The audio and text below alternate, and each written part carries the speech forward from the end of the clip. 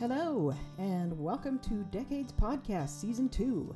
This is a podcast where three hosts and the occasional guest watch a couple of movies, one from a previous decade all the way back to the 19-teens, and one from the now times. And then we talk about movies, we talk about history, trivia, culture, society, and for Season 2, we get to talk about politics. And now, on to the episode.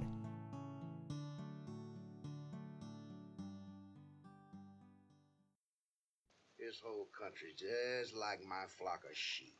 We want to know what you intend to give away to the communists. He will bring destruction to our traditions. He looked in his heart and he thought in all humility how he'd like to try and change things.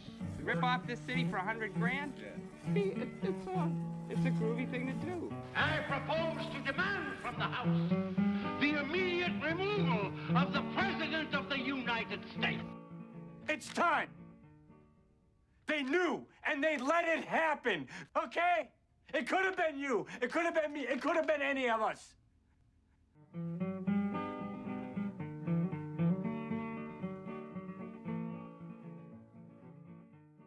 Hi, and welcome to Decades Podcast. My name is Deb Kuykendall. I'm Jacob Kuykendall. I'm Lance Kuykendall. And I'm Nicole Westry. Oh, and you will have noticed that we have a guest today. And Guess who it also, Nicole is outnumbered 3-1. Sorry. Today we watched a couple movies about journalism. I'm going to loosely, perhaps, in one case. Question mark? And so we invited my husband Lance to join us today because he has worked as a journalist. Hi, Dad. Can you tell us a little about your journalism background? So I studied journalism in college. I worked for a series of small weekly newspapers. I worked for a smallish daily newspaper for a couple of years, several years. Then was a editor for a chain of weekly newspapers, community newspapers. And then from there went and worked in a magazine publishing for several years. So about a decade's worth of writing and journalism editing. Well, you didn't include high school. Oh, then I'm a journalist. Yeah, everybody took a journalism class in high school. That doesn't count. I took it from the same guy that Dad did. Yeah, my son and my husband went to the same high school. Yeah. If you can believe that. It's hard for somebody like me to believe that because we moved every couple of years, but they have lived consistently in the same area for most of their lives. Yeah. There's Mimi barking in the background. So we may have some problems with the dog barking through this episode. Just for it's a little bit different because normally there's somebody out with her that can quiet her down, but everyone's in the room today. Mimi is our unofficial second guest, whether we like it or not. Unlike Trila, who's always an unofficial guest.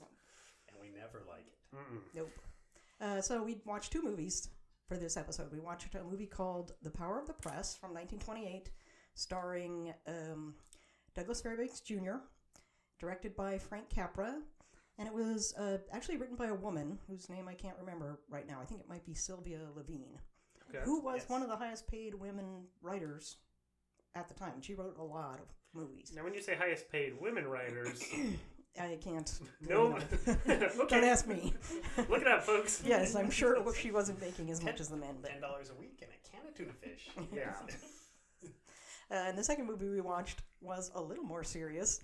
We watched Spotlight, which is about the Boston Globe investigation into sexual predators in the Catholic Church. Mm-hmm. What year was that? That was 2015. And what was the time period that was being represented? 2002. 2002. Yeah, remember because 9/11 occurred. Right, 9/11. Mid-movie. Right. While they were, an important part of their investigation. Mm-hmm. So we need to synopsize Power of the Press. Yeah. I'm touching my nose because I don't want to go. Dad has to do it. What happened in Power of the Press, Dad? You know, it's an interesting movie. I kept asking myself, what does this have to do with the power of the press? And there's more to talk about. So let's see, a synopsis of the movie. Young cub reporter looking for a break so he can get away from having to just write the weather report. He gets called goes to a murder scene where he's... The district attorney. District attorney has been murdered, but he has lost being a cub reporter, he's lost his press pass in a hilarious bit of hijinks, and cannot get into the scene. Do they show how he lost that? Was I looking away? Yeah, that guy that keeps bullying him throughout the whole thing. No, No, it was it's when he a was random on his guy. hurry to leave and he crashed into a guy. Somebody just outside. stole it? No, he just crashed into guys and papers went flying. And they accidentally got the wrong hat because, of course, his press pass was tucked into the headband of his hat. As it is in cartoons. As it is in cartoons. Because being a cub reporter, he was sent off to get in a taxi to go to the murder scene, but he forgot to get the address, so he had to run back in to his office and ask the editor where he was supposed to go. And then he was in an extra hurry, so he ran back out again, crashed into someone, they swapped hats, and at that point, he no longer had a press pass, so he was not allowed in. But luckily, he happens to see a young woman escaping out a window from the scene. Yeah. And then he gets her purse. Yes, he encounters her. He gets her purse. He also encounters a friendly, helpful stranger who just happens to be hanging out outside the murder scene. Well, his car. The hood of his car was open. Yes, he was and he doing was something. leering over the hood of his car. Right. Now I can't remember. He informed him of who that woman was. Yes, and he gives him a theory of the murder too. Right.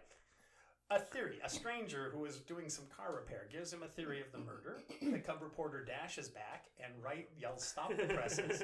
and writes up an entirely fabricated story based on a source of a random stranger who was having car trouble and a girl crawling out a window that causes him to write a story saying that woman obviously murdered the district attorney, and she's... Oh, and she's the daughter of the mayoral candidate, right? Mm-hmm. Which is going to cost him instantly costs him the election. Yeah, as the father of a suspected murderer, he's got no chance. He has no chance. But you can tell he's a good guy because when he goes to the police station to pick up his daughter, he says, "I don't care about the election. I only care about my daughter." Right. Yeah. But the daughter, the next day, obviously cares about the election. She comes to the cub reporter and says, "You have to retract this story. I didn't kill anyone." And she starts crying. Because she's crying, the cub reporter assumes that she is obviously innocent and demands that his editor print a full retraction of the story the cub reporter wrote the previous day. Oh yeah. So let me ask, since you two are older and wiser than me, was there a time when if a candidate's child did a crime that they would not be elected? Was there ever a time in U.S. politics when that would? That's interesting. I was reading. I don't remember what I was reading. Actually, I was reading something that was. It was probably that book I was reading to you, which is also called The Power of the Press. So I read a book called The Power of the Press, which talks about how political journalism developed from pre-revolution to about the Muckrakers, which would have been about 10 years before the movie we just watched. Okay. But at the end, I believe it is at the end of that book, he talks about, it's either that or it could be an article I read. He talks about when it started becoming a thing for scandals to affect political races. And it wasn't until like the 70s. That wasn't a thing until, in fact, it might even been in the 90s. There was a particular guy who had a mistress, and that became big news, and so he lost his election. Gary Hart. Yeah. It was a senatorial race.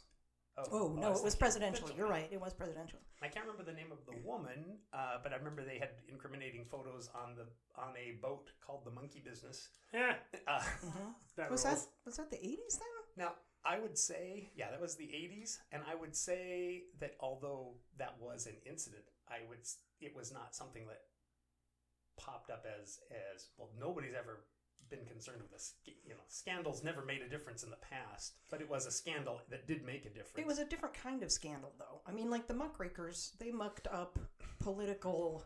They raked up. Sorry, they raked up muck. They raked up political muck, not like he's got a mistress on the side or he's a drunk. It was just they did bad political. They gave contracts and laundered money and all that kind of stuff. Right. It was actual political graft and corruption as opposed to just something showing a person having low moral character. Affairs or whatever. I was thinking of Jimmy Carter and remember his brother Billy Carter, who was. Here's what flashes in my mind. Generic beer for some reason, and it wasn't generic beer. It was Billy Beer. Oh, it was he Billy endorsed Beer. a line of beer. So Jimmy Carter very moral man, and that was kind of his brand. Mhm. He had a brother who was not He's a bit of a fool. Yeah, a bit of a fool. He would get arrested for Oh. things like urinating in public or Nice. being drunk. He just wasn't. Oh, those sound like better days. Yeah, he just wasn't a high caliber. And people, I don't think anyone thought less of the presidential candidate because of it. On the other hand, that isn't really scandalous. It was just kind of a. What a doofus. Yeah, you have a really real doofus of a brother. But I was trying to think earlier than that of an actual scandal. Both my parents are making pained looks right now. Well, I was just trying to recall Nixon accepting gifts and bribes, and he gave his famous Checkers speech where he said, my wife, we live plainly. My wife wears a good conservative Republican cloth coat. She doesn't wear furs. And the only gift they'd ever received was their little dog Checkers, and he'd be damned if he would return that. His children's his precious beloved dog. pet. Yeah, can't think of one. People have always, it's been a while that people have expected a high standard. Every politician until recent times could not say they used drugs until Obama. Remember, that was the big Clinton issue Right. with. He did not inhale. Yeah, I tried it once, but I didn't inhale, which was really stupid at the time. Right, at the time. Huh. But before that, you couldn't. And even Seeing today, a pattern here. I don't know that we've ever had a president that doesn't go to church. Mm-hmm. Even Mark Zuckerberg goes to church now. Right. Does Donald Trump go to church? Well, they all say they go to church. He goes to church religiously.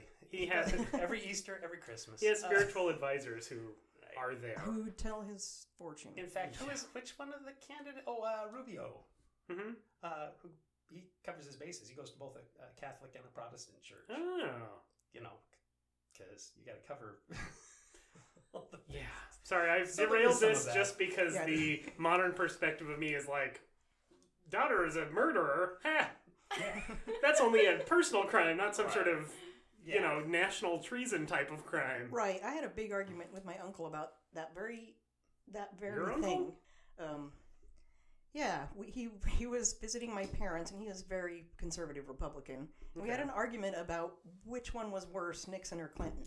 Because they were both impeached, but from my perspective, being impeached for having sex is not as bad for a president as being impeached for betraying the American people. That to me seems like a worse crime for a president to commit. And his counter argument was, I disagree? Yeah. Well, he was also, he was Catholic too, so the moral thing would have been more significant to him. Okay. All right, fair enough. Sorry, I'll let you guys finish your synopsis. This one's gonna have. I think this episode I'm gonna have a lot to say. So he writes. He demands a retraction, and the editor says no, and so he quits. No, he gets fired. He's going to resign if he doesn't get a retraction, and the editor says, "You don't get to resign. You're fired." I think we should probably describe his character too, because he has a very high opinion of himself as a cub reporter who wrote one story that is mostly wrong. Yes. He writes the weather report at the beginning. So, side note to the listening audience, I was definitely in and out watching this because this today was also the counter-protest at Westlake for the neo-Nazis and alt-right folks. And Karen is there protesting, and at the time this movie was going on, the police were flashbanging and pepper spraying people and arresting folks with weapons and all kinds of stuff, which is probably still ongoing at the time of this recording. Yep. This is August 13. 13. It's the day after the Virginia Charlottesville ruckus. Yes, and ruckus is probably let's not the right word. second take. Ruckus is a good It's a terrible word. Ruckus including murder. Murder, and a couple of policemen died in a helicopter crash. Yeah. So that's just to give perspective why I did not pay a lot of attention at points here. I was staring at Twitter like an idiot. Well, and also the movie didn't seem to take itself very seriously. No, and I don't remember seeing anywhere someone this being described as a comedy, but it was definitely had some comic elements. Mm-hmm. There's a point where at this point in the movie where he resigns, the guy who's been bullying him and his friend, they haul him out and then they do a little dance, and then he kicks one of them in the butt from behind. Yay! That's what this movie's about. And keep in mind the bullying that that I swear it was a sports reporter. It said sports on his desk. It seemed like it. That's the impression I got as He well. tried to trip him as he was walking by. Typical bully move. On the other hand, the Cub reporter then does a little comic bit where he tips the guy's hat over his eyes, then unties his necktie, then like pats him on the cheek, and It's very Marx Brothers. yes, it's a very Marx Brothers all the way around. Yeah, no love, and later mocks him by chewing gum like he chews gum and blowing smoke in his face. So there's a little give and take. I don't know what. Well, he started it. Yeah, that's true. That Cub reporter's just a jerk. He shouldn't be bullied for it. Yeah, he's just an arrogant, ignorant jerk Who's bad at his job and should be fired. Douglas Fairbanks Jr. was only 19 when he made this movie, by the way. Wow, I had forgotten that was Douglas Fairbanks Jr. Yeah, he doesn't look the way that we remember him because he's not. His face He's just is a not- little. Nicole and I are straight. Douglas Fairbanks, who? Well, yeah, Douglas Fairbanks Jr. is the son of Douglas Fairbanks. Oh, of course. I'm That's sure you've heard of famous. swashbuckling, right? Yeah. He was a swashbuckler. Is he the guy who can slide down a mast Darn with right. a knife? Isn't that Errol Flynn? I think they both did it. Probably. They did their own stunts, and they were. And they swung from chandeliers. Look it up on Mythbusters. That's what I know.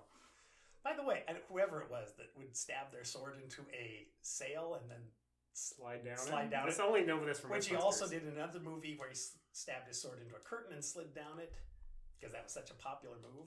The way they did that is he stabbed it in, cut the film, or stopped the film. They would then bolt on a large weight, about the same weight as the person, on the other side of the sword that you couldn't see, so that it was evenly balanced because nobody has the hand strength to hold the sword.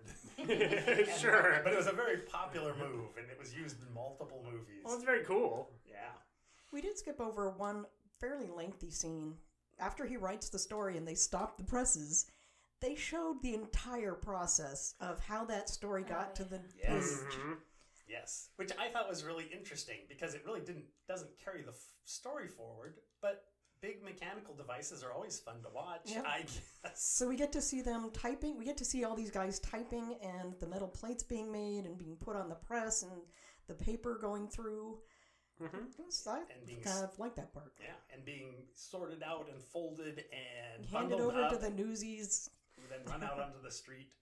Yeah, it was very. You know what it reminded me of was the old television show Lou Grant. That's the way. Shrugs. Oh. Well, okay. Hey, I'm glad you're here, Nicole. But you have heard of Mary Tyler Moore, right? Heard of, yes. Mary Tyler Moore worked for Lou Grant, and after the show, some years after, then they took the Lou Grant character played And by made him- Ed Asner. Ed Asner's still acting in movies. He played Santa in Oh, my Scrooge. shrugs are coming out. He's Yeah, an old okay. man. He's Santa Claus in Elf. Yeah, Ed Asner, yeah. With yeah. Will Ferrell, who's on Saturday Night Live. Oh, that terrible show no one watches? Anyway, Yeah. in that show, it was a drama about life in a newspaper, big city newspaper, and they would always start every show. The credits that would roll showed the process from someone finishing typing their story to it. It's basically that same scene of it gets printed, Only modernized. right? Well, It gets, sort of. It gets laid out. The presses roll. Old-time The modernized. newspapers get stacked up. They get put onto trucks. The trucks drive away from the back of the newspaper, and the credits would end at the very end with somebody lining their bird cage with the pages of the newspaper, which I always thought was just perfect. It was the whole life cycle. I don't think we're ever going to get to the end of this movie. No. All right. Oh, I'm there's just so I'm much just going to to stop talk about. asking questions so we can synopsize this and then ask And questions. I think we should probably do a quick synopsis, not the full Yeah. story. So basically, there's a murder. I'm going to take over. Yeah, take over, Mom. Get this done. There's a murder. He writes the story. He tries to retract it. He can't retract it. He gets fired. He joins forces with Jane Atwell. Is that her name? Let me add to this. There is a scene somewhere in the middle here where you see the bad guy's plan. Oh, yeah. That guy who gave him the story is the murderer. He was hired by the other mayoral candidate to frame the mayor's daughter for the murder to ruin his chances. Actually, I don't think that. No, I think he that was just killing the unintentional. DA Yeah, he killed because the he DA. had those documents that were gonna do Yeah. something? Question mark. Yeah, that was never really clear, was Yeah, it? what they Wait a would minute. do. And I don't know if he was having an affair with that woman or what was the big deal, but whatever the DA had in that, all those pictures were bad for Blake, who was the other candidate. I thought because I was distracted, I missed things, but apparently because I was distracted, I added to the plot to make it complete. I was like, oh, there's a missing part here. I must figure it out. Yeah, it was just because that's why he brags to Blake. He's like, wasn't it smart of me to plant that story? Oh. It was just a nice coincidence because the reporter walked by and asked me what the story was. And asked who was that girl coming out, jumping out the window. There were a couple of cinematographic, is that a word? Cinematographic things that I really liked in this movie, just seconds long. This is a silent film? This is a Did we clarify that? Yes, it is a silent film. She's taken by the police and she gives her story of what happened. And you see it in a flashback. Later, she reveals to the reporter that she left something out. And you see the same flashback, only now she's got the folder with the photographs. It's the exact same scene, but you see... But with the new deal. Yeah, now you see what she left out of the first time. I like she being the daughter of the mayoral candidate who was accused of murder. Yeah, Jane. Because there is another female character who I was really unclear what her part of this and as it became story obvious, I think it was never clarified. She was the photo in the file folder that was going to win the existing candidate or the existing mayor's re-election if only that information got out. Although it was never clear what it was, other than it was a photo of the woman. We do know that she was indicted for something. Yes, she had a criminal past. And I think the implication is that she is Robert Blake's mistress. Mm-hmm. And that it would be bad for people to know that he had a criminal mistress. Quite possibly. I think that's a good conjecture. Right. There's some dots and I'm putting string between them. Maybe in a better movie, they would have actually clarified that to some extent. I will say, I think this is the most entertaining silent film we've watched so far. Because we actually laughed and paid attention to it. I like Dr. Jekyll and Mr. Hyde just fine. But yeah. I don't know if this is the appropriate time to mention this, but so Frank Capra, who had spent a long time, what was the fellow's name? The King of Comedy. Max Serra. Eddie Murphy. No, he spent a long time working for a studio. He was a gag man. Yeah, he was a gag man that made... What does that mean? Hold on a minute. Hold on a second. So Frank Capra, he worked for a movie studio that did comic movies, silent comic movies. And he was a gag man, which his job was to come up with the gags. Oh, and I really, in watching this Power of the Press about a murder and political intrigue and the press, there was no shortage of silent movie Laurel and Hardy style gags. Yeah. Sight gags, all the time, constantly. Mm-hmm. And it was like, oh, well, I see where this guy came from. He can't help himself. He can't help himself. There's got to be a funny bit every couple of seconds. Yeah, when we get to Spotlight, there's very little gags in that. Yeah, there's just not a lot of sight gags. Nobody trips anybody in that newsroom. There's that one pie. Yeah. So long story short. Long story short, there was another cinematographic. God, I hope that's a word. There was another. I don't think it is. What's the word for it? Movie magic. There was another scene. It was a camera trick, and it was when Van, who is the murderer, he goes through a doorway, and the camera swivels from one side of him as he goes through the doorway behind his back. You can't see what I'm doing with my hands, but I'm doing the motion of the camera. It goes like this as he goes. It makes a semicircle around the back of him as he goes through the door. So you're behind him before he goes through the door, and you end up behind him after he gets through the door. And he closes it. And then he closes it. And it was super cool. Yeah, it was really cool. And that was something, you see that in movies nowadays. Yeah. Not super frequently, but that's a kind of snazzy, stylistic thing you see in movies. It's totally not what I would have expected. I would never have imagined that to have appeared in a silent movie. Yeah, because it's an unnecessary continuous shot. Right. It's very cool. And most of the time when they do it now, they use CGI to blend those two together. It'll pass through a keyhole, but it's a CGI door, so it can just cut two scenes together. Right. So that was kind of spiffy. There was also a really great car chase. Yeah, they went 60 miles an hour. They made it clear that they were going 60 to 65 miles an hour. In their Model Ts. In their jalopies that were sliding all over the place on that road. Yeah. Near cliffs. So what happens next, Mom? Well, let's just skip ahead. The reason they have a car chase is because eventually the reporter joins forces with Marie, the mistress, I'm going to call her, who heard them plan the murder. She knows exactly who the murderer is. It's Van. And she knows that Robert Blake... Who's Van? We didn't talk about character names. Van's the murderer. The okay. Yeah, the sleazemo. Yeah, the guy with the pencil mustache.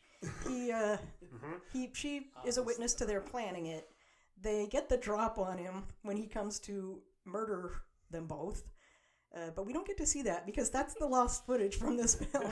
So basically you see them sitting at a table and he's threatening them with a gun and making them write a note, and he's going to pretend that they've murdered each other.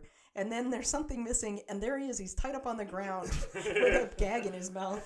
And the gang's, and his thugs are here. Yeah, and his thugs arrive. And then they have a car chase. They are chasing after Van, Marie, and Clem is the name of the cover boarder. They are in the front car, and then they are being chased by 3 or 4 carfuls of bad guys. Shooting at them with their pistols. Yes. They elude quite easily. And then they go they don't go to the police. They go back to the newspaper and say, Stop the presses. Right. Stop the presses. Here's the murderer. Let's take a photo for the front page of the journalist apprehending the murderer. Yes, and they take a picture of them apprehending him. The end. They get married or whatever. Oh, yeah, and then they get engaged. They don't say stop the presses. What? Every time he said stop the press. They only had one press. Yeah. Sure. This movie also doesn't take place in any particular place, right? I kept trying to look for a city name or a name of the newspaper. The name of newspaper. They said the name of the newspaper several times. It's the Times. It's the Times, but it's not the somewhere Times. Right. He's the mayor of something. Duckburg, somewhere maybe. In any Times. Yeah. What a great movie. Well, here's some trivia. Frank Capra, this was his last silent film. Okay. The next movie he made was a hybrid of silent and talkie, and then after that it was all talkies. I don't want to watch a hybrid. That sounds terrible. Well, I think it was the outdoor scenes were silent, and there's a reason for it too, because the cameras were so noisy they had to be inside a soundproofing box in order to capture sound without also capturing the sound of the camera. So they didn't have a lot of. They really couldn't move the camera around, and they had to be in a studio. So when they were outside, they used noisy cameras, so that part is silent. Okay. But when they were in the studio, they could soundproof. That still sounds terrible. The name of the movie, I think, is called The Younger Generation, and it is, some have suggested, maybe somewhat autobiographical. Okay. Not Frank Capra. He said no, it's not. Sure. But others have. Frank Capra was an immigrant. He immigrated here. You just read the book, okay? He wrote his autobiography. It's called, listeners, you jerks. But he's such a good writer. The name of the book is the name above the title. Okay. And it starts with just an awesome story of his terrible experience immigrating here in steerage from Sicily. Ooh. And then his motivation. He actually was an engineer. He went to college. He was the only person in his family to go to college, and his family was not very happy about it because that wasn't something he respected at all. Oh. He was very patriotic. He volunteered for both World War I and World War II. Wow. So basically he got his degree in engineering, and his family's like, great, now you can get a job, you slob. But then World War I broke out, and he said, I think I'm going to join the military. And they're like, what? You're supposed to be making money now. College. So, and he demanded that they send him to France, but instead of that, because he was an engineer, they made him a teacher. So he was teaching, I think, ballistics or something to recruits. He got the story about how he gets into movie making is really funny. You should just read it. It's just really good. Because it's Frank Capra. He's good at writing stories, and he had an interesting life. So it's a well-written, a weird and interesting life full of crazy stuff, and he writes about it well. And he had a string of movies. Hi guys, sorry for the interruption. And no, this is not an ad for Parachute Cheats. As you may have already guessed, at this point in the recording, we experienced some technical difficulties, which I didn't discover until I started editing the episode. So on the downside, we lost a few minutes of recording. I don't think it was very much. That said, I figured I needed to jump in here and explain why all of a sudden it jumps to Jacob mid-sentence at the beginning of his synopsis of Spotlight. I also thought I should probably fill you in a little bit about what we were talking about during the missing few minutes of audio, because we refer back to this conversation later in the podcast. So in The Power of the Press, there's a scene where the cub reporter and the mayor's daughter have gotten hold of a folder of incriminating photographs, and they are comparing these photographs and sort of connecting the dots of the crime by looking at this photograph and that photograph. And we compared that scene to the scenes in Spotlight where the journalists are painstakingly going through catalogs that detail the appointments of Catholic priests to one parish or another, or in some cases they're designated as being sick or, some other mysterious absence. And that's really about it. So I'm going to let you get back to the episode, and here's Jacob. Played by Liev Schreiber. Plays Marty, I forget his last name. He's coming in, he's the outside guy. Michael Keaton is the head of the editor for the Spotlight team, which does long-term investigative reporting. Everybody's nervous that this new guy's going to come in. He's going to do a bunch of layoffs. Michael Keaton meets with, I can't remember Michael Keaton's character's name. Walter, I think? Walter something? Just call him Michael Keaton. Michael Keaton. Michael Keaton meets with Liev Schreiber. They talk a little bit. Liev Schreiber looks through their recent publishings and finds that there was an article about a pedophile priest who'd abused some children in Boston and was concerned that they did not do a thorough enough investigation. He says, this is a story. You guys, Spotlight, put aside what you've been working on. I want you to focus on this. Did you mention that he's the new editor and he's Jewish? He's Jewish. He's from Florida. Everybody's a little leery of him because he's not Catholic and because... He's not Boston. And he's not Boston. And they tell him this is a local paper. We have local concerns. The Catholic Church is all over the place. The Cardinal meets with him. I don't remember what his position is. Cardinal Law meets with him. They begin investigating this pedophile priest named Geoghegan. I could not. It's spelled like Geoghin. I don't know. HAN. I was watching the whole thing with subtitles, but Geoghegan, I think, yeah. They begin investigating this and talking to a leader of a victims organization and basically slowly piece together, well, okay, there's this priest, but actually there have been multiple priests in the past. First, they think there's 3 that they can find articles that have been published about. Michael Keaton has a connection to the law firm that represents the Catholic Church in Boston, who is very dicey and kind of cagey about what's been going on, why things are... So they dig into this. They find evidence that actually there might be 13 priests involved with this.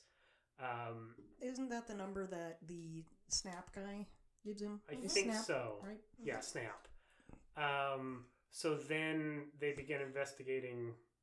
There was a scene at the beginning that was like the 50s, though. Right at the beginning, there's a small boy in a police station. Oh, and his mom, right? So it's important because it gives you the kind of the length of time, right? And I assume that's why they... And it showed the behavior of...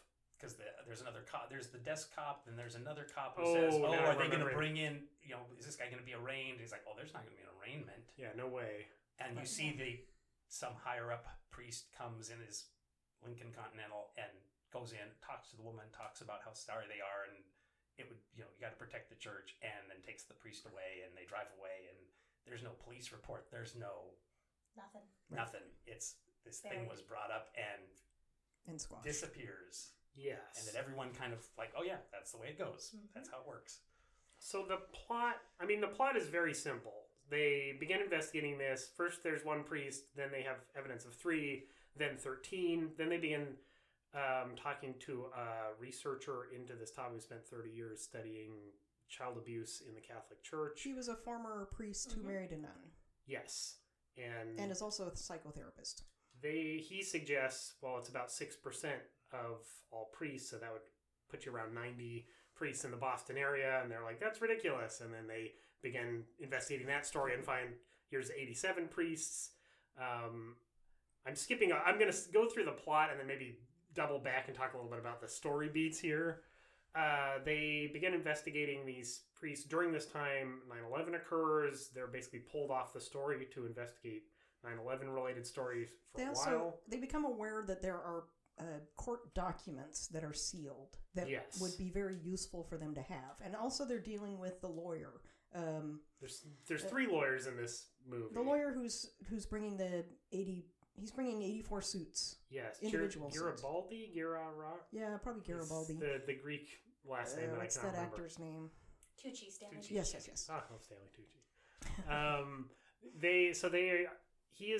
Stanley Tucci plays an attorney who's been representing a lot of the victims. There is an attorney for the Boston Globe who's working to unseal some documents that they think contain information about basically names of priests who've been implicated in this.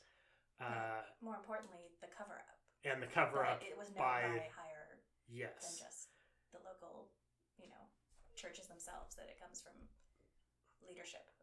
There is a discussion between the editors about whether their focus on the short story should be the law firm that has been settling these cases out of court to cover them up, or the systemic abuse by the Catholic Church and the cover-up basically by the church. They keep investigating it. They eventually find multiple sources for all 87 priests, and they publish the story. And there's also a point where the Stanley Tucci character gives the Ruffalo character a clue, because he had done some sort of legal maneuvering that attached some of the documents. The documents they're trying to unseal were attached to a public record. But it was only a portion of them, but he said it was the most salient pieces of information which had been made public. Right. And there's some excitement. That's like the most exciting part of the movie, is when Ruffalo is running to get the documents. I gotta get there before the office closes. And then it closes. But he gets there in the morning anyways. And then he runs another place. He runs a lot of places. And they publish it, and then victims start coming forward. The end. In real life, they win a Pulitzer Prize, and the movie ends with a pretty horrifying statistic, and also list of other places that were affected, which is 100. Hundreds internationally. Yeah, 100. A list of 100 places worldwide. I was looking for Washington places, of which there were several. Yeah. Both Seattle and Spokane. And Yakima, we made it. So that's basically the story, or that's the plot. The story revolves mostly around the 5 journalists at the Boston Globe, and they're all sort of individual. Each of them is basically working on a different part of the story and has their own relationship to the church or what's going on. Because they're all Bostonians. Yeah. Except for Liev Schreiber. Yes. The outsider. Oh, and there's this one part where one of the reporters is going through. We didn't talk about the scene that you wanted to compare between the two, right?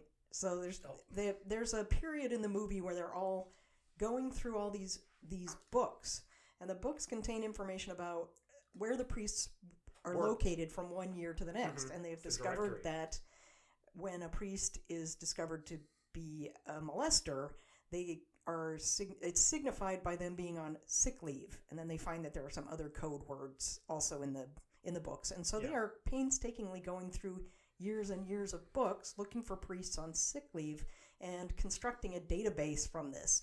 And that was the scene that Lance was comparing to the scene in Power of the Press where they're doing the thing with the photographs. Holding 2 photos up next to each other. I've got this photograph and it matches this photograph. And this was 5 different reporters all going through these giant phone directories of every priest and what parish they served and what year, in that year they were at this address, and at that year they're at this address. And it's all 5 of them having to, with little rulers and straight edges, going line by line by line down through the hundreds and thousands of pages of the directories and circling every time they see the word sick leave. Or unassigned. And then entering it into a computer. Excel. Yeah. That's right. It's the future now. So we see there's the journalist. There's one who's working on the attorney who's representing the victims. There's one Michael Keaton, who's the editor, he's mostly talking to the attorney who represents the church, who's his friend. Billy Crudup was also a lawyer in that same firm. No, he was the district attorney. No, he was the one who was settling the cases. Prosecutor? He's just pulled in sometimes. He has a relationship with the church in that he sends the demand letter on behalf of the victims, and they settle out of court so that there's no record for it. Gets the confidentiality agreement signed.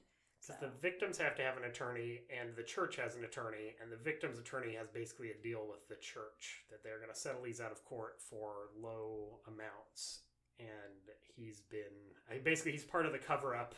Although he does, at one point, they had actually gotten a lot of the information that they ended up getting that broke the story. They had actually gotten years before, and had set it aside and said, this isn't a story. Well, one of the interesting themes that kept coming up in the movie was how much influence the Catholic Church had, both financially and then just in terms of tradition, and how important it was both in how easy it was for the priests to abuse children because of how big the church was in the community, and how, the victims kept saying over and over that it's a big deal when a priest pays attention to you, and, your father is a deadbeat, and, it gives you a little bit of prestige and sort of makes you feel better about yourself. And then the same thing going on forward when, when they're investigating the stories that, are you sure you want to get the church involved in this? They will not be happy to know that you're investigating them. And, it's just an interesting parallel that it starts from the bottom and sort of works its way. It pervades throughout the decades in the whole Boston area, and probably more than that. And part of that is in the movie and in real life. Yeah. The Boston Globe had been given a lot of information about this issue 20 years prior and had not followed up on it. And the movie doesn't really take a stand as to why this happened. They basically, the Michael Keaton character is like, I don't know why I didn't follow up on this. I think it's because it's internalized. He grew up in, what was the name of the school? BC? The school across the street. Yeah, school across the From street. the Boston Globe, yeah. Yeah, some Catholic high school, and you just sort of respect the church. And if there isn't already a smoking gun, why ruffle the feathers, The other part that I don't think the movie addressed is they would write the story. Oh, look, 20 of these cases were settled. Oh, well, okay, there's the story. 20 cases settled. And then they would bury it in the metro section. Right. That was their pattern. Right. Yeah. But it was also there was no follow-up in terms of what was the cause of this? What's being done in the church about this? It was just, oh, look, court cases. Yep, that was the result of those court cases. End of story. And as they are taking these attorneys to task, one of the attorneys says, I sent you a list of all these cases. It was the Billy Crudup character. Yeah, he had tried to whistleblow and it had failed, and then he had continued his place representing the church or helping settle these. Well, because they give him a hard time. They're sort of like, yes, you're protecting these abusers. How dare you? Don't you feel responsible or bad for this? And he sort of has finally had enough. He says, I did something. I told you guys about this. You buried it. You didn't follow up. We're all culpable in this. This is a big deal. And the movie also takes some time to show basically how all the reporters are dealing with the fact that there are predators in their community. One of the guys, they explain how there are therapy houses for these priests to unlearn their ways, and one of the reporters finds that there's the houses across the street from him or down the street, and he can't tell anybody that there is a house full of predators. So he puts up a picture on his fridge with a sign next to it that says, for his kids, don't go near this house and don't talk to the men in it. Yes. And there's also a scene where Michael Keaton finds out that one of the priests that was at the high school when he was at the high school, who was a coach there, is one of the priests on the list. And I don't remember how he finds out that his friend was molested. I don't remember how he made that connection, but I think he was... It was something that he knew that his friend was on the hockey team. Was on the hockey team. No, I think he was on a list that somebody gave him. He was some name. Oh, he does see the name, and then he looks at his yearbook and goes, "Oh yeah, that's the guy." And then he goes to take that guy out for a drink. Yeah. And is like, "Hey, I want to interview you." And the guy's like, "I know what this is about. I get it. I haven't told anyone." Right. And then later he says, "I want to talk to you about Father, whatever the guy's name is," and he says, "Yeah. How did you find out?" I'm gonna do a pause here so I can edit this out if necessary. This reminds me that when I was in college, and my friend Daniel from Third Act Saviors was at Gonzaga, his roommates had one of the priests was their friend, and he was later found out to be a abuser and fired and removed from the church. But this was somebody that Daniel and his roommates had like would come over and bring them a bottle of wine and all hang out.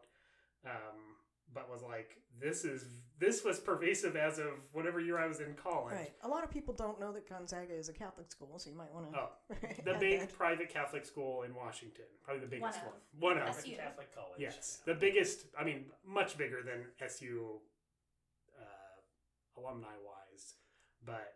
Also, it's pronounced Gonzaga. Gonzaga. I think their basketball team did real good or something. They're a really good basketball team. And they kept calling it Gonzaga. From Spokane. Yes. Spokane, yeah. I was like, no, that's not how you say that word. But that was somebody who I had never met personally, but was like very common while I was in college to be like, oh yeah, the priest came over and we hung out or talked to him, and he was caught, I think, downloading child porn or something. He was caught with some sort of child pornography and given the boot in a year after I graduated college, let's say. So this is still going. This is 2007, let's say. Yeah. Ongoing issue years after this scandal was, I don't know if it seems fair to say scandal, systemic failure abusing children. Well, I would say that it started I would say it's... The story in the movie starts in the 60s, the 50s, right. How far back this goes in just one area? All the way? Yeah. I'm going to say it goes all the way back to the beginning of having a church where you tell people they can't have sex. Well, I was going to say, there's a scene in the movie where they're talking on the telephone with that researcher, who's basically like, oh, well, it's about 6% of all priests, and this is the way it is, and it's part of that whole, and he blames celibacy. Yeah. And even if the church responds differently, even if the church were to respond differently and say, oh, we're going to yank these people out and they never get to go anywhere, if every 6% of all new priests fit this category, you can have an ongoing issue for... But he also, part of that, he says, the secrecy, they are not allowed to have sex, 50% of them are not celibate because of that, because they are in a system where this can be covered up. Right. Things go very haywire very quickly. Well, also because they are in a religion that tells them certain, that they can and can't do certain things. It's a strict religion, right? Yeah. So a lot of them are. Yeah. But this one is one of them. And so their needs have to be met, but they don't want to break the rules. So they make up weird psychological, justifications. Yeah. They have to do psychological acrobatics to satisfy their needs, and it doesn't come out well. There's a scene in the movie, and I don't know how accurate this is. I don't know if this is that part based is on chilling. actual, an actual conversation, but one of the reporters, played by Rachel McAdams, is going around looking for some of the old priests on their list and finds one at a residence and asks him about it, and he's very just sort of not phased at all. Yeah, when she says, yes, I molested those children, sure. sure. We have reports of you molesting these children. And he says, sort of, yes, and like, as in what of it? Yeah, and, I didn't rape any of them. And he says, but he wants to make it very clear that it was okay because he didn't receive any sexual gratification from it. Right. That it just occurred, but it wasn't about pleasure for him, as if he's been told over and over again that this sort of mitigates it, and it is chilling. Yeah. It's sort of, wow. He's a former priest, but he also comes across as like severe mental issues. The way that he responds to her, and then the priest's sister comes to the door, basically says, "Get out of here! Don't talk to him." And then they pan across the street, and they live across from what looks like a school. Yeah. Right. So that's Spotlight, I think. I was going to say, there's the one scene where I think it's Ruffalo is at the lawyer's. The lawyer gets one of the victims to come in and speak to him. He's a grown man. Mm-hmm. That is what he said is almost verbatim what a victim actually said, and it was in the article. I read the article. I read the first article. Okay. The story about the ice cream. Mm-hmm. Verbatim. Okay. So having said that, having gone through the synopsis, I did a little bit of poking around for facts about the movie.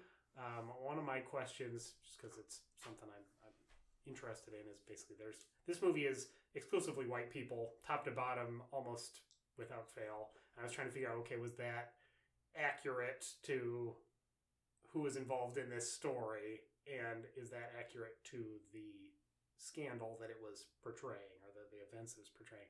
I mean, the reporters were almost all white except for Resnevda's, Mark Ruffalo's character, who was a Hispanic guy, but in this movie he's played by Mark Ruffalo. But he's Portuguese, right? Portuguese. I could not find any, I didn't do a lot of research, but I couldn't find a good sense of whether this, at least in Boston, impacted communities of color. It's Catholic, it's Boston, so I'm not really sure, but I couldn't find anything specifically on that topic. I did a little research into that too. Like, I looked at what are the demographics of Boston, because it was pure white movie. Although there is a scene where someone is interviewing a policeman and he is black. Right. There are a couple of other side characters, not even side characters, probably background characters who are people of color. Maybe a minute of total screen time, let's say. Right. But if you scroll down through the cast, which is probably, 40 or 50 people in this movie, with a title on the in the credits, I think there's 3 or 4 African Americans. There were some. I think that the assistant for the lawyer that's defending the victims, whatever his name is, Garibaldi. I believe she may have been Latino. I think so. I'm curious. I mean, the thing I wanted to know was... I meant Latina, right? Depends. I was trying to figure out, were there communities of color impacted by the pedophile priest? Obviously, in real life, there were. And in fact, that list at the end of the movie contains a lot of countries that are not in America. Right. I'm just curious whether in Boston, the Catholic communities include communities of color, partly because I would think if the priests were abusing disadvantaged children without parents and all this stuff, that would be a place that they could target, would be my guess, not knowing anything about Boston. The demographic that I didn't spit out, Boston, I don't know what it was at the time, but it's not that long ago. It's only 15 years ago. Right now, it's 25% African American, right? Which is a pretty high percentage. That sounds about right. I mean, it's an urban area, right? What's the percentage of African Americans in the Catholic Church? Right. As compared to the Irish, because Boston is also massively Irish, and they're Catholic. Well, I would also, my curiosity would not necessarily be the African American community, but I assume the Hispanic community is probably largely Catholic in Boston, served by the same church and many of the same priests. There are Catholic, there are ethnicities where Catholic is the main religion that are not white. So I'm curious, was that part of this? That is about 12% of the population, I believe. Okay. I mean, that's I assume that character Mark Ruffalo plays is Catholic because he's from a country that I'm sure his parents were Catholic. That doesn't come up in the movie. I thought that was noteworthy, let's say. Right. I couldn't find anything online one way or the other, so I just left that as an open question to our listeners.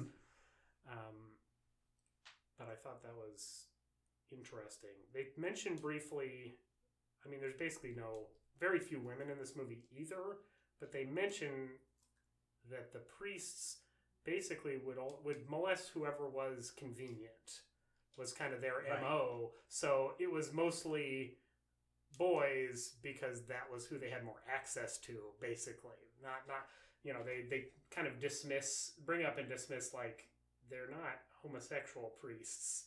They are predators who are targeting whatever is convenient, which makes this mostly targeting young men. I think I've stated that correctly. Yeah, because he talks about that researcher who basically says, it's not. They're going after whoever is available and vulnerable, and that is mostly boys because it's somewhat a segregated, gender-segregated church. Yeah. Right. So that was all bad. Yeah, there's your synopsis.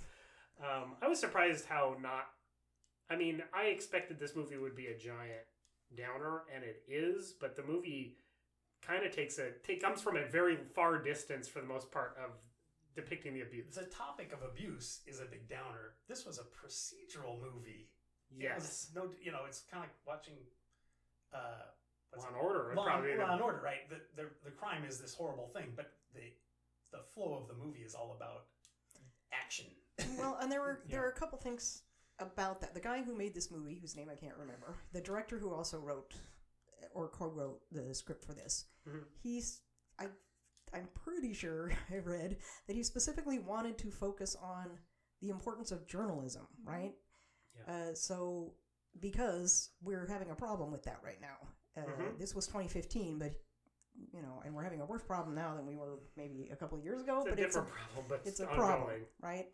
So he wanted to focus on that, but it sounded like the way that they approached the story, they also, to some extent, they were focusing not on the victims. They wanted to focus on the systemic failure so that they could actually impact. Because if you just focus on the victims, then the victims it doesn't solve the problem. It doesn't cure the issue until you expose the whole system that's causing this to occur. So that was the focus of their story. Right. And they mentioned that they had enough to publish to say, look at this bad priest and look at the bad things this priest did. And they're like, no, because he'll say he's sorry. The church will say, yep, we'll get rid of him.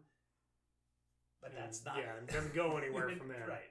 Well, that was one of the things that I sort of thought about when I was watching this movie is I was trying to think of what the modern day, I mean, I guess that's pretty modern times as well, but is there an equivalent to the influence the Catholic Church had in that area? Is there another sort of force that's exerted on the modern day press? Sure.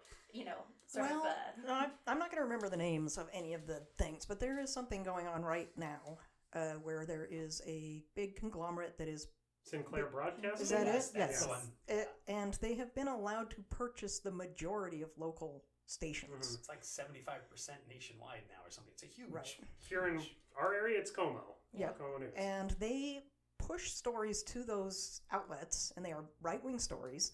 They require that they play these things. There was one...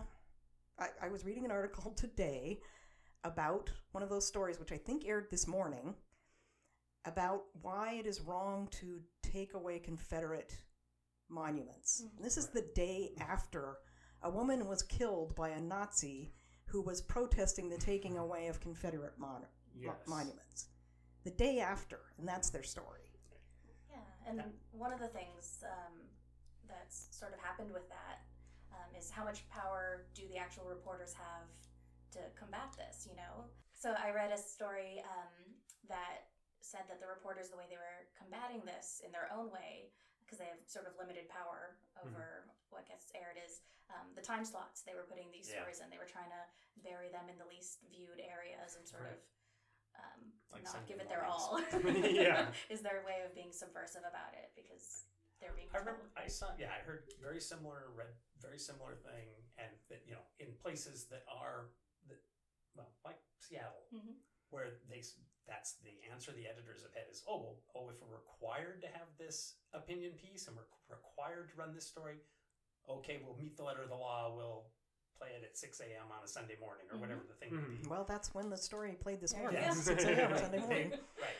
And I remember at the time thinking, okay, that's pretty clever until your boss comes and says, now from now on, this needs to air at 5 p.m. prime drive time. And then what do you do? Yeah, so what kind of power do they have to fight back? I mean, that was one of the things that was really lucky, I think, about the Boston Globe was, number one, it was mentioned that they have the financial resources to investigate this kind of story. Number two, they went to the publisher and sort of ran it by him, and he didn't object. He said, okay, we'll have the legal team behind you on this. We'll go to court and try and get these documents unsealed. And they were lucky that they had that support. Yeah. I like that element. That was one of the things. The new guy from far away, who's not Boston, he's gung-ho about it. And I don't even know the character's name. The Madman guy. The silver-haired fox. Yeah, the silver-haired man from Madman. You could tell he was obviously uncomfortable with it. He did not want anything to do with it. But when the story, he was willing to let it go to the extent of being investigated. And when the story came, he recognized, he's a good Catholic. This is harmful. The community is not going to, people are not going to like this. but this is the story. This is the job we do. And he went with that. But it's important to have the ownership backing because there's a lot of resources that are needed besides just pounding the pavement and getting the story. I mean, I would say that the issue today is not, there's no church pressure on news. There's a combination of moneyed interests at political groups and right now the government.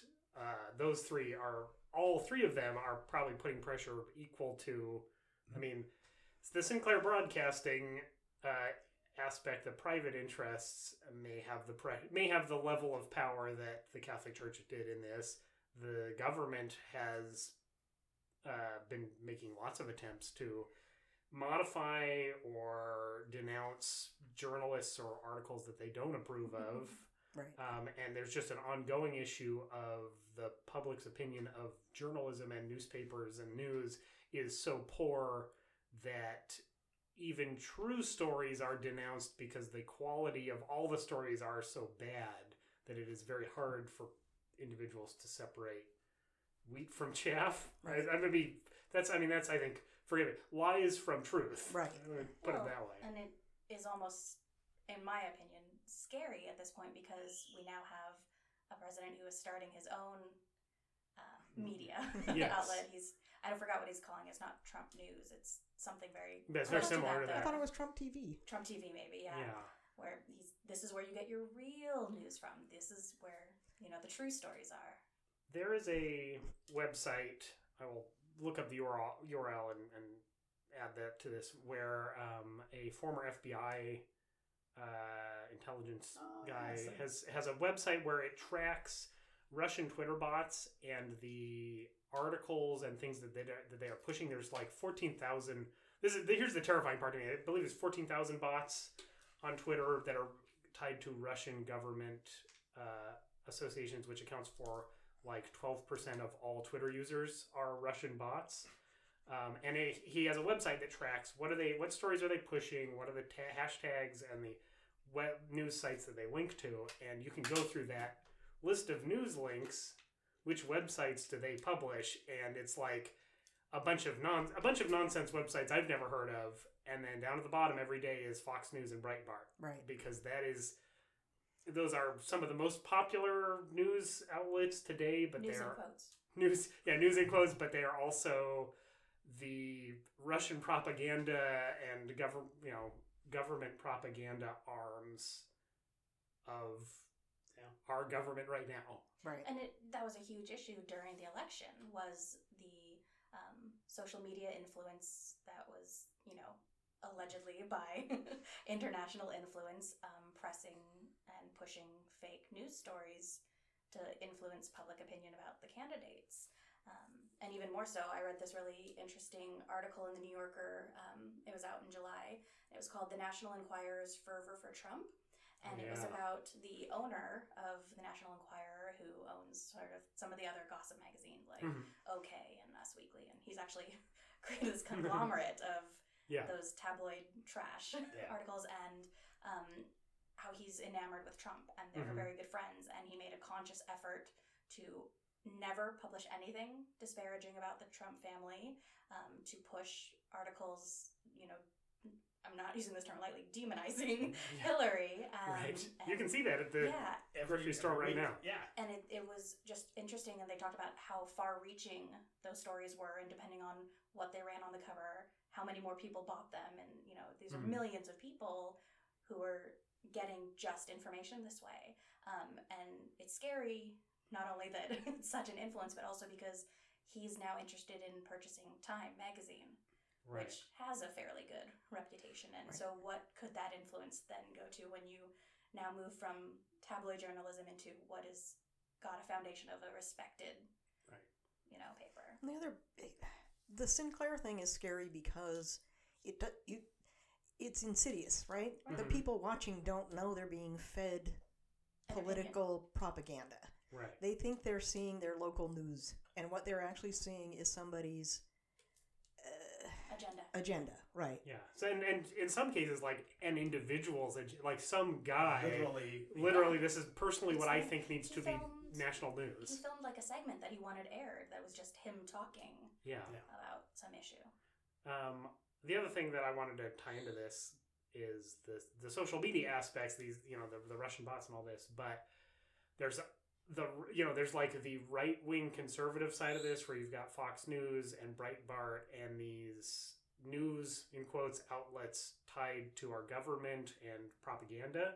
And then you've got what are often considered like left-leaning computer companies. You've got Twitter and Facebook and these social media franchises that in theory have some sort of left-leaning bias. I mean, that is the sort of general public opinion, but whose financial interests lie on not touching what people like.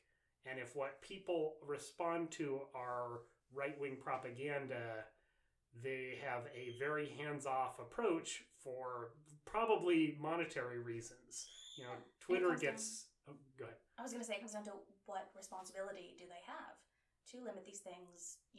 Are they now a form of journalism because they're a format for people sharing these stories? Do they have sort of an editorial responsibility to make sure that accurate information is shared? It's something they've never had to deal with before. Saw something, and I did not look into it in detail, but it was someone posting, and I guess Twitter has certain guidelines. They don't allow certain, like, you can't threaten people on Twitter. Sure. And someone had posted, since if Trump's threatening to rain fire and fury, shouldn't Twitter be canceling his account now? That sounds like a threat. Yeah. Well, I mean, Facebook, I think they should have responded much earlier than they did. And they probably didn't for financial reasons. But now they have that option of reporting a news article, again, in quotes, that you see in your newsfeed and report it as possibly a fake story. And they will, if they get enough reports and they look into it, certain domains will get flagged and you just can't share the stories from these confirmed fake websites. And so they're starting to respond to it. I hope so. I have other concerns here as well, because you have Facebook, which had an impact on the most recent election one way or the other because of the biased methods they use to determine what is published to your wall. Right. Also, Mark Zuckerberg has been thinking about maybe running for president or whatever he's doing. So there's this almost circular, like, well, the social media websites are involved in this propaganda operation. They have financial incentives to be involved, but I'm saying moral in quotes, moral reasons not to be involved, or have made at least some efforts to distance themselves from their role in being propaganda. And at the same time, the individuals who benefit the most from these social media websites have government interests, are used both monetarily and, for Mark Zuckerberg, I guess, maybe running potentially as a political platform. Yeah, it's this like horrible rat's nest of money, money and propaganda and political interests that are almost impossible to separate out. Everybody's frowning and making a thoughtful face. Yes. Remember our last episode, I said I wanted to make sure that in every episode, and this one in particular, because both these movies were 100% white. There were no people of color in these movies. So we need to talk about a journalist of color. Sure. And so I did a little bit of research, and I found Ida B. Wells, who was a journalist in the late 1800s. She was born a slave like a couple of years before the Emancipation Proclamation. Her parents were slaves. She had a campaign against lynching. There was a period of time, I don't know if it was during the Reconstruction or just after, where there was a huge number of lynchings. Sure. And the argument that they used was that, primarily the argument they used was that black men rape white women and then we lynch them, and the government was okay with that. They would allow people to be just taken out of the prison where they were being held for some crime or other, and no one was ever prosecuted, right? So at this time, the government was supporting white supremacy. I'm saying the local government. Okay. Local government. I'm using that to tie into maybe what's happening possibly right now if I looked on Twitter. No, you're right, for sure. So she decided, and what was Don't say I don't funny. know if, I was going to say interesting, but I don't even know if that's the right word. Yeah. What did you notice? This wasn't something that just white people bought into. Also, black people, or like the leaders of black communities bought this argument as well. Until Ida B. Wells, her friend from, I think it might have been from her hometown, he owned a grocery store with two other men. The People's Grocery, I think it was called. He was lynched. The argument was that they had attacked some people. But what it actually was another grocer, a white grocer, didn't like the competition. And so they went there with guns to arrest these men who didn't know this was going to happen, and they fired back. They ended up lynching these three men. I don't know if it was immediate. I can't remember if it was immediate or if they were in jail, and then they lynched them. Sure. But she said, that I know this guy. That's not what happened. And so she investigated it. This was the beginning of her investigative journalism career. She investigated it and determined that this was an economically what's the word? Motivated, crime. Yeah. Of course, nobody was ever prosecuted for it. And then she started looking into other lynchings and finding that a lot of them were economically motivated. Definitely not. No one was raped. This wasn't, these stories were just wrong. Yeah. It was a excuse to murder people. Yeah, it was an excuse to murder people and not get prosecuted for it. The lynchings were basically no trial. You just were murdered and nothing came of it. No one came after you. There was a story where there were like 13 witnesses. 13 black witnesses were in a courtroom getting ready to testify. They were all killed. They were all murdered. And she exposed it.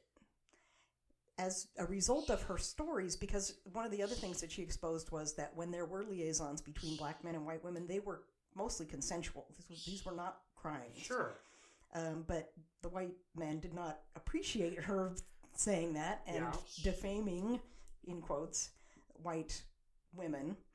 And so while she was gone, I think she was in Philadelphia. She was on tour, doing a lecture tour or doing some kind of, they destroyed the newspaper that she worked for. And so she couldn't go back there because they were going to, she would probably be killed. Yeah. I think it might have been at that. I don't remember if that was when she was in Memphis. There was also a point when she was living in Memphis and writing things. I don't remember precisely the details, but at some point she said, "We're not safe here." That might have actually happened in Memphis. But basically she wrote a story saying, "We're not safe here, we should leave." And like 6,000 people left. Wow. And then they also boycotted like the trams, the transportation system, which was a big economic had a large economic effect on the business. Yeah. So basically she waged really powerful campaigns. She also helped found the NAACP. She was also a suffragette. Hey, tying all our stuff together. Yep. I have like 3 different things I want to talk about. I'm going to save one till a little later so we can cut it out if it's not relevant. There's a local journalist, Ijeoma Oluo, who has recently run smack dab into the social media issues that we're bringing up. Not to mention some of the just general issues with people in underrepresented groups having a say in journalism and having a voice in like a newspaper. I don't know how to say journalism. An article had been published in the local newspaper, The Stranger. There's 2 articles that came into issue. One was Mayor Ed Murray's response to child abuse allegations. Which also ties this in the spotlight. He published a basically op-ed saying, "I didn't do this. The people who did this, who are claiming..." We should probably give a little background in case somebody listening is not from around here. Gotcha. So our current mayor, Ed Murray, who is at the end of his term, we're currently in the midst of an election for the next mayor. During sort of the run-up to this election, a article was published in, was it The Times? some allegations surfaced and a lawsuit had begun against the mayor for abusing I think it was originally two men when they were teens, when Murray was a counselor at a abuse center was it in Oregon? This, because partly because it was an election and partly just because he's the mayor, this became a big story. Allegations kind of went back and forth with investigations about whether this was true or not. And initially, what I remember, the initial allegations was there was a police report that was buried related to this. But ultimately, Mayor Murray published an op-ed in The Stranger saying, I didn't do this. These men are criminals and we need to move forward.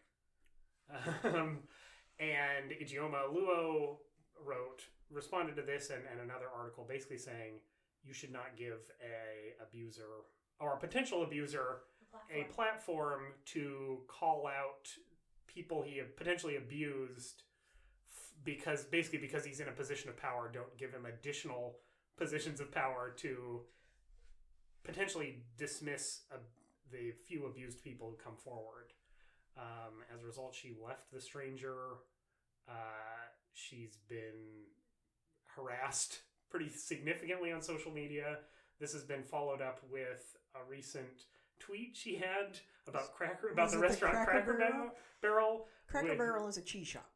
No, it's a restaurant. It's not? It's like a buffet. It's not Cracker Barrel? No, it's a restaurant a lot in the Midwest. It's like an old country buffet, sort of. Okay, but minus the buffet. Yes.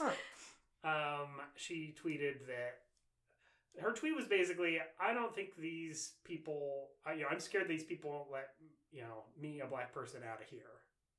And this tweet got picked up and reposted on Breitbart or some super right-wing website. People started tweeting her, I'm going to kill you, or I'm going to rape you, or I'm coming after you. You're such a reverse racist. You're a racist. You're the one doing racism here.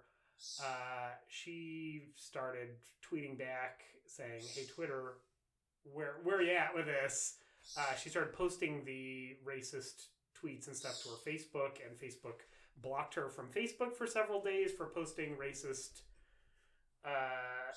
stuff. She then had to publish an article about this. Somebody from Facebook reached out to her and said, oh, we're so sorry. We're learning. But it's been this ongoing combination of journalism, a person of color who's had her views dismissed, and the sort of financial and social media forces crushing out some of her voice as well. But it has been an ongoing thing. As of right now, I think it's still ongoing. Nicole had posted an article about this on her Facebook and got some right-wing leaning people who came in to say that actually she was the real racist. And I love the fact that someone who says, I feel like I may be in danger going into this restaurant, that people here might want to try to hurt me, draws the response of, no, you're wrong, and I want to hurt you now. Yeah. The classic false equivalency narrative is, can you imagine if the situation was reversed? What if she was a white woman who walked into a predominantly black restaurant and said the same thing? People would decry it as racism, so why is this any different? Yeah. As if it ignores the entire history of why she might have a fear. I like the fact of being concerned about violence to you and people saying, well, you're just a racist. Now I would like to kill you or rape you. And yes. Yeah. It's like, well, that's it's kind not of well what you were saying. Yeah. It is hypocritical, I would say, sure. Yeah, it's been horrible watching that. She's an excellent local journalist. I'd recommend you follow her on Twitter. Read her stuff.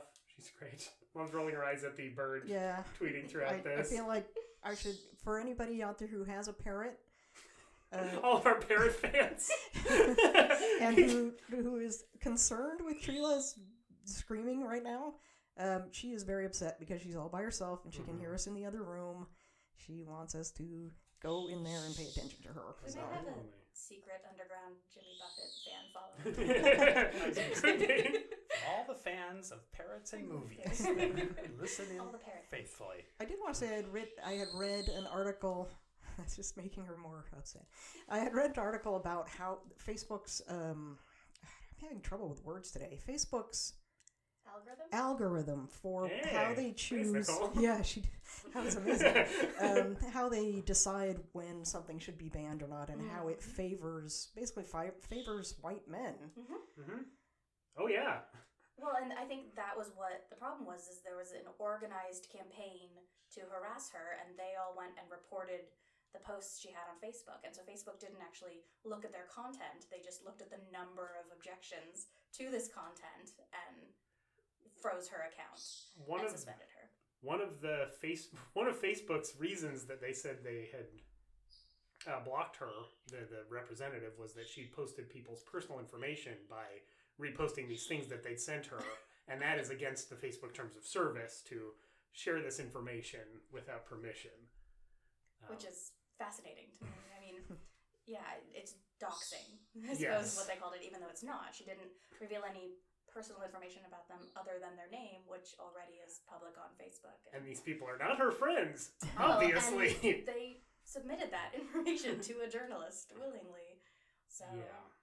I don't know. It was sort of a cop-out response. It was very, very, very poorly handled on their part. And Facebook has had a history of poorly handling. Yeah, let's select that guy president. All kinds of, and not just racial issues, not just. I mean, whatever you want, man. Yeah, they've had a history of poorly handling anything regarding control or rejecting what people put up. They've never had a good handle on that. Have you ever reported something? I've done it many times. Probably, but it would be so rare. It would be immensely rare. Very inconsistent responses from Facebook. Sometimes they'll say, "You're right, this violated community standards," and they've taken it down, or, "Oh, it's already been removed by the user, nothing for us to investigate." But it's about 60-40. 60% of the time they just say, "We understand that this might be upsetting to you, but it doesn't violate our standards." When it's very clearly, I'll report people who have, one of the most blatant violations is not using your real name on Facebook. That's one of their terms of agreement. So people who post, really bigoted things and have the name like Pepe the Frog. Yeah. I'm like, this guy is not Pepe the Frog.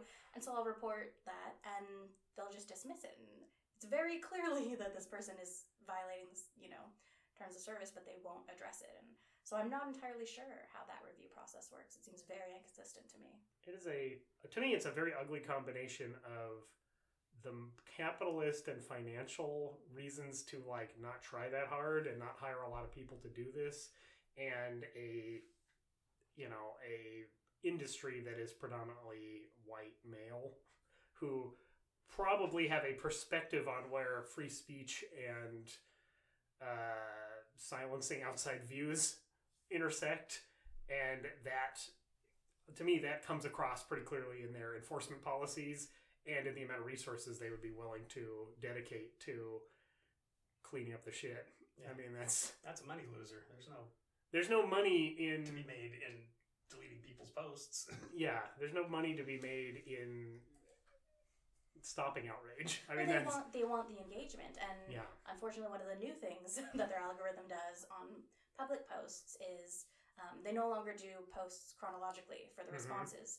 They start with the top comments. So, for lack of a better word, trolls who want to inflame and want to sort of detract from conversation will go and say something inflammatory, and naturally people will feel like they need to respond to this. And because it has so many engagements, it goes right to the top, when it should just rightfully be ignored. And so that's something they probably need to work on as well. The comments, I find them mind-boggling, because when you have a lot of comments on something, it's like 1,000 comments. It's like, why do you think you're being heard in this mass of responses? What are you getting out of posting this response? This, whatever your anger, or sometimes it'll just be a stupid, sarcastic remark and a lol to something serious, and it's like, you're getting something from this. This is giving you some kind of emotional feedback. They like to, for again, lack of a better word, to trigger people. They like the response. They like the anger that it generates. They like the attention. They like detracting from an actual conversation. That's why on the post that you referenced earlier that I did, I have a few friends like that. I, again, use friends loose term. Nicole gets a lot of comments on her newspaper articles. And there's a few that I just don't engage with anymore, Yeah. Because I can tell the difference between when they actually have a thoughtful response to something and when they're just looking to provoke anger. And they got their talking points lined up already, so they might as well throw them out. I know that it makes them angrier if I don't respond. If I just sort of roll my eyes and think, try harder to troll me. Yeah. Come up with something new that I haven't heard before. I want to add one more thing about the Twitter aspect of this, which is one of the reasons that the thousands of Russian bots may not have been cleared up because they are found out, is that Twitter relies on outside funding, and one of the metrics by which they can judge their success is how many active users they have. Mm-hmm. So today, I mean, this is the plot of Silicon Valley. What season 2 is? There is a financial benefit to have a lot of fake users to your service because it makes it look very popular, and if it really counts for 12%, that's 12% more. Yeah, that's a large percentage. Think about how many you can sell that to advertisers. Look at how many people will look at your ad about Breitbart News, when if all of them are robots, that makes no difference to any of the people involved in this process. But that's a double-edged sword for them as well, because when people find a way to spot this, their advertising revenue could dry up because we're not actually reaching anyone who will purchase our products because they're not real people. I kind of had a weird idea about what you just said. So Twitter thinks that 12% is important, right? Sure. Why doesn't a 12% Hispanic population, why isn't that important? I mean, it's just as I had said earlier, the population of Boston is about 12%. Why aren't they as important as 12% of Twitter followers? I mean, if you wanted to ask my opinion, I don't think Twitter cares. I think that they are, again, that the money and the white male cross-section here also hits on where our service is not available to you, but they're not. I mean, Twitter is not marketed to people of color. If it was, abuse would be something that they would consider because there's a huge right-wing, not even right-wing, there's a huge neo-Nazi alt-right contingent on Twitter. They're not hard to pick out. When you see them post, they're not secretive about it. That their behavior and their existence on that platform takes people out of that process that could otherwise be users. I mean, not to defend Twitter or anything, but relative to other media forms, it's still in its infancy. It's still coming around to how it wants to be as a business, what its model is. I mean, if you look at what's important in terms of monetization, a lot of older media things like television programming have realized what an important audience that is and have made a concerted effort. I kind of wish this had been for more noble reasons, but for financial reasons, to cast more, Latinx representation and have those kind of actors in certain roles that are upfront or are showrunners and big names and things like that. So it's getting there, but it is for financial reasons and not for actual representation.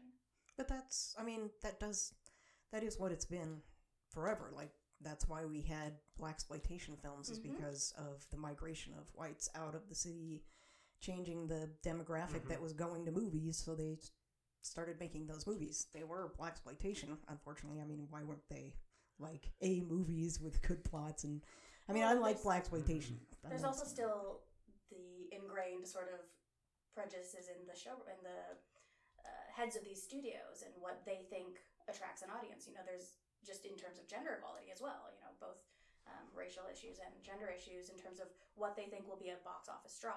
And no matter how many times they're sort of proven wrong in terms of who they think will attract an audience, there's still a hesitation to put any actual energy or resources into developing more projects with persons of color at the forefront or women at the forefront. You have things that have proven them wrong, like the Ghostbusters movie or Bridesmaids and now Wonder Woman.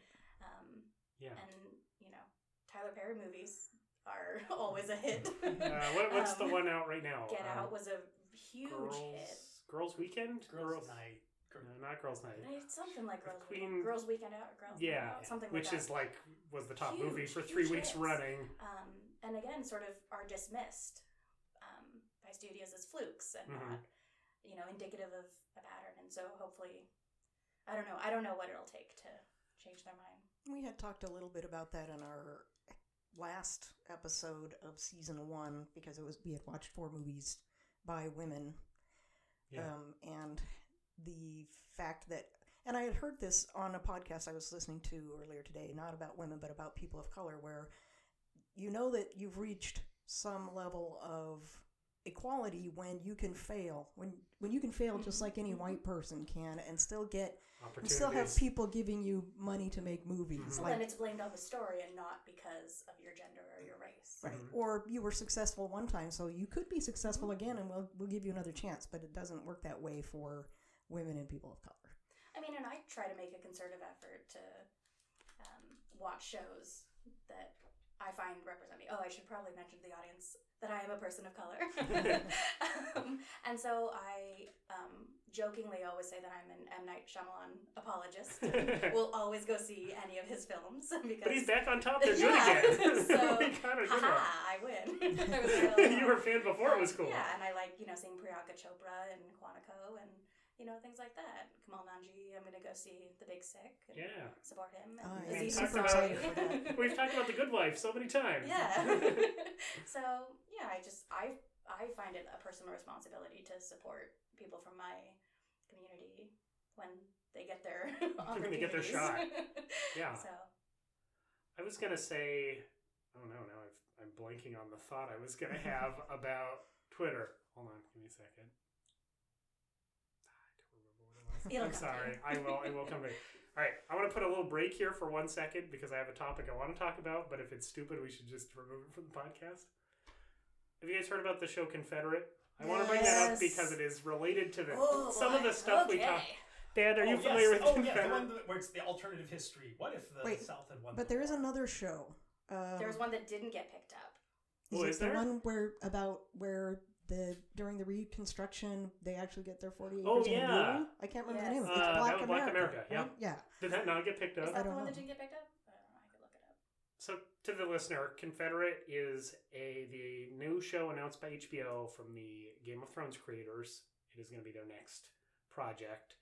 HBO announced this, I think, to try and drum up, because it's not even in production yet, but we came up with this, everybody get ready, where it's a what if the South had won the Civil War alternative history take, which got a lot of backlash for being very ill-conceived and a bad idea, and that these creators have had a bad track record and are both white men.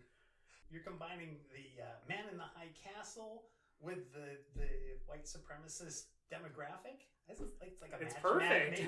Yeah, which has gotten, I would say, fairly reamed across the board for being unlike Man in the High Castle, we haven't America has not finished litigating white supremacy or the Confederacy in the U.S. We are currently, as of right now, dealing with violence against people of color for removing Confederate monuments. This is not what if the Nazis had won? The Nazis do not run Germany right now. Right. They talked about this with Friends Like These, the Crooked Media podcast, and she basically had pointed out that in German soldiers were tried for their war crimes. Yeah. You're not allowed. It's a crime to do the Sieg Heil salute in Germany. Yes. There's no statues of Hitler downtown Berlin. Right. There was a story that came out today about an American tourist doing it in Germany, and a patron at a restaurant where he could see him sort of attacked him. Yeah, I heard this. Good. Yeah. Fine. So basically, we're not in this. We didn't address our issues the way that Germany addressed their issues. We'll just let the dog bark. Okay. It's fine. The Civil War isn't over here. Yeah. We didn't finish it, and there are people still trying to win. Yeah, we are still right now, as of today, literally fighting it, but generally just litigating and dealing with the results of it, and people run on the platform of states of South will rise again, and whatever the heritage or whatever the turn of phrase is here that's coded.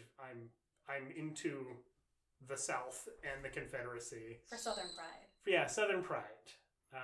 It's our history. We're still, I mean, there are members of our government tweeting about that and talking about that today, about how it's our history and yada, yada, yada. It's amazing whenever I see people defending the Confederate flag as a symbolism of their Southern pride. And I never see these same people flying their state flag. You know, it's never about their actual Southern roots. It's what the flag stands for. It's representative. And, you know, it is appalling. But to me, I want to bring up Confederate because it ties into kind of our movies, podcasts, and the political, you know, world in which we live now. But it also, to me, is representative of you've got sort of this right-wing, alt-right side of racism and what's going on. But you also have HBO, which I would consider as who I'm sure considered the liberal left, and their feelings on white supremacy and these issues, which is kind of like, well, we got 2 black writers, and we promise it'll be a great show, so tune in, and we're going to do a good job.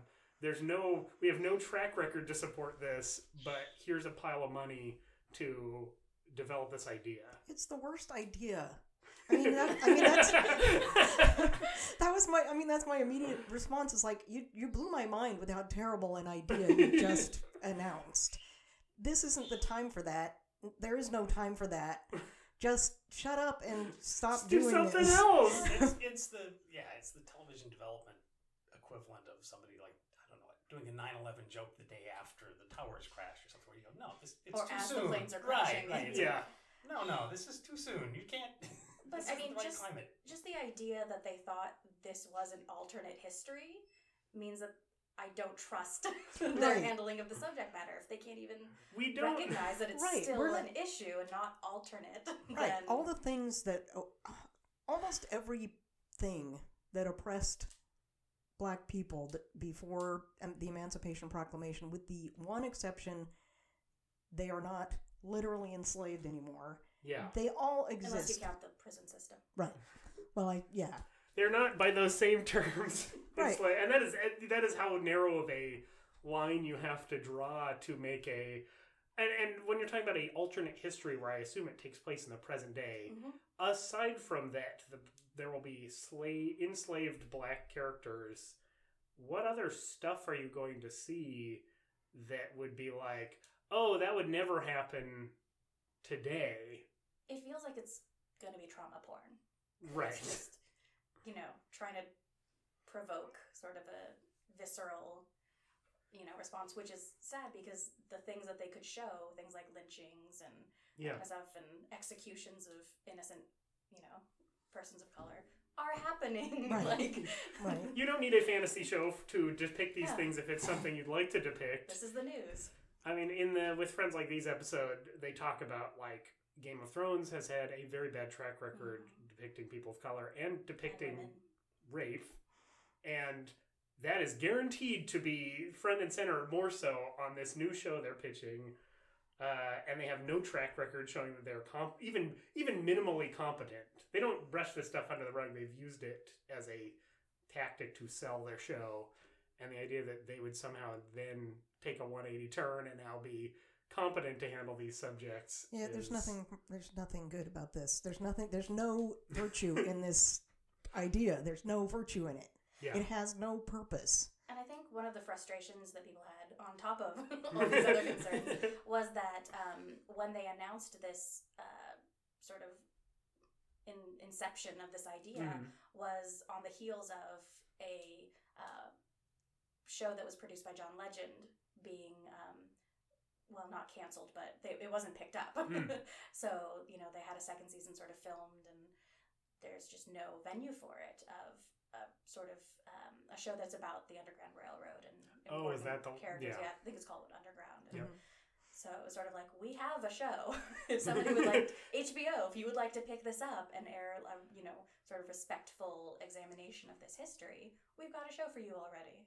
I mean, you could do even stupid crap. I would give HBO the tiniest amount of credit for these two not competent showrunners, if they're like, we want to do a show about the South during the Civil War, that to me would be at least slightly more respectful, because I could be like, well, maybe they'll do a good job depicting what actually happened, not an alternate history. Right. This is one step even beyond two idiots trying to do something that they're not competent of doing in an offensive way, where they're like, oh, but also we're taking this into the future to see what it would be like. It's like, I have no interest in any of this. This is such a bad idea. All I can imagine is a bunch of white guys in a room saying, well, we've got The Handmaid's Tale, and we've got... What are people into right now? Right, what are people into right now? Well, what if we do that, only we do it with, I don't know, slavery?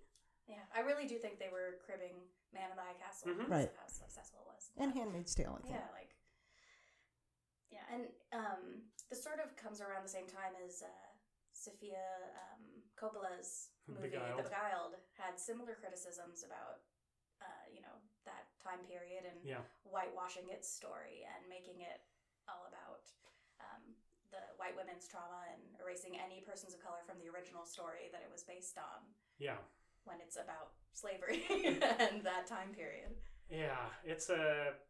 I don't know. I wanted to bring that up because it's media, it's the topics we cover, and also it's just appalling. Just come on HBO, just do a different show. Just come do a press release that says, "Whoops, we goofed. We're gonna do a different show." Well, and their response was just watch the first episode and trust us, and reserve judgment until you see it. And I think a lot of consumers are smart enough to say, there's nothing we need to see. When I close my eyes and picture the ideal episode, it's still bad. So let's not watch it. Yeah, even if the script was great, all the acting was spectacular, the filmography, the cinematography was spectacular, the soundtrack was great, it would still be the worst idea of all time. And by the way, that is not gonna happen. None of those things are gonna fall into place. Some of them will fall into place. Well, okay. So I'm just going to liken it to Birth of a Nation, right? Yeah. A film was made in 1915, I think, in support of the Ku Klux Klan. It's considered a great film in terms of the cinematography and advances in filmmaking, and it had its own soundtrack, a silent film. Yeah. It's terrible. It's a horrible film. It shows terrible things. It's extremely racist. It's not a great film, and it doesn't get a pass. And this show, even before it's created, it's not going to get a pass.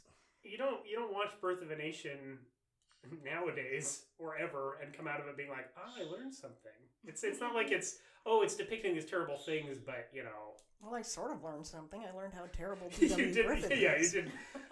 But to me, the Confederate thing is also just a example of the Hollywood, what would be considered liberal film industry, what their impression of what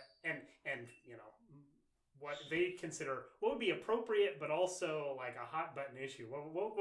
What's a really strong pitch for us? And it's like, man, this is bad no matter where you look. But isn't it the same thing as like Twitter? The sort of same argument. They're driven by money. Oh yeah. So, being liberal is not their highest, I guess, calling. They want to make all the money they can. To me, it's just, it's not like I can look at the alt-right and all this stuff and be like, okay, but I can get a little solace from, the groups that I align with. It's like, no, not really. The film industry and the movie industry and all this stuff it's slightly better, but it's full of the same systemic problems that you just see everywhere. Yeah. So you want to talk about a cocktail? Do you want to talk about a cocktail, or you want to talk about our next episode? I want to do the cocktail first. All right. So this cocktail... Dad can talk about the cocktail. Yummy. Cocktail was... I'm calling it a Douglas Fairbanks Jr. for these reasons. There was actually a drink called a Douglas Fairbanks that was created in 1933, I believe, which is a drink that contains gin, apricot brandy, something. I can't remember. I might be lime. I think it's lime, and then an egg white. That sounds okay. Yeah, it's pretty good. Yeah. I made one, so we taste it. So for that reason, this drink has an egg white in it, which makes it kind of creamy. You didn't get the egg white. I didn't get the egg white, so I don't know. It changes the texture a little bit. It makes it a little more creamy. Yeah, gives it a little, and it has a little bit of white foam on the top. Yeah. That's And the then the garnish that I put with it was Boston brown bread. So Boston, right? Oh! But also, it is Douglas Fairbanks Jr.'s recipe for Boston brown bread. Oh, okay. And so I wanted to pair that with something. Where did you find his recipe? It's online. Huh. Both the recipes for the Douglas Fairbanks drink, the cocktail name for his father, and the Boston brown bread recipe are online. For his son. Well, no, it's his recipe. Is his name Boston, or what's his son's name? It was like from a cookbook of celebrity recipes. Huh. So I made that, and then I wanted to make a drink that kind of would go with Boston brown bread. So it has molasses and whiskey and lime in it. So the brown bread is like a little tiny, almost like a little brownie bite. Did you make a big sheet of them and cut little size? How did you make that? I took a chance. And I made it in my sous vide because the way that you actually make Boston brown bread, normally it's cooked in like a coffee can and then you steam it. You put it in a pot of water and you steam it for like 3 hours. Okay. And I thought, sous vide, that's practically the same thing. So I made a kind of a small batch, a small recipe, and I put them in jars. Like fruit canning jars. Luckily, I didn't overfill the jars because the stuff expanded. when I was super scared, I put it in the water, and you could see bubbles being forced out. And I'm like, what's happening? And it's super hot. It's like 190-degree water, so you can't pop it out. So then I was afraid after I took it out, what's going to happen when I open these jars? But it was okay. It all worked out. As long as you don't overfill them, it's fine. Right. Don't fill them more than 2/3 full. But they're, cute. Imagine a cute little jelly jar like you have for a relatively small container of homemade jam or jelly. Only it's got brown bread in it. A little brown bread. It was delicious. The jar is greased, so you just turn it upside down, give it a thump, and out plops this little round roll of bread. The very sweet. The hard sauce on top, I just added that because it seemed like a good idea. It was a good idea. The cocktail was really delicious. I thought it smelled weird. I think actually the egg white version actually probably smells better. Yeah, it has molasses in it, which is really strong flavor, and I had to keep cutting it down as I was working on the recipe. As her chief taster, as she was working on the recipe, it went from being too sweet, too molassesy sweet. Yeah. Molasses is sweet, but it has a super strong flavor. Yeah. And then you cut it, and it was like, oh, this is a little better than the other one. And you cut it some more, it's like, oh, that's even better than the last one. Oh, this one's even better. And as I was cutting down the molasses, I was upping the lime juice to sort of get it more balanced. So I was going to ask you, Dad, since you have been the unofficial taster of almost every drink we've ever had, which one's your favorite? Ooh, that's a good question. Because a lot of them, they're all very cocktaily kind of drinks, number one. I mean, they're not... I don't know what that means. Oh, they're not daiquiris and gimlets. They're not super sweet or super sour. They're that... Yeah, they're alcohol flavor. They're Manhattan or martini. Right. They're more of a Manhattan or martini style drink. So to a great extent, and some of them have been relatively, I think like a lot of good cocktails, they don't hit you in the face with, oh, this is the sour drink, or this is the sweet drink, or this is the coconut fruit drink. So the flavors are kind of subtle, and as a result, it's kind of like, oh, I don't know that I can say, oh, this one's my favorite, because you liked them all. Yeah, they're good, and they all, I think, they kind of like depend on your mood.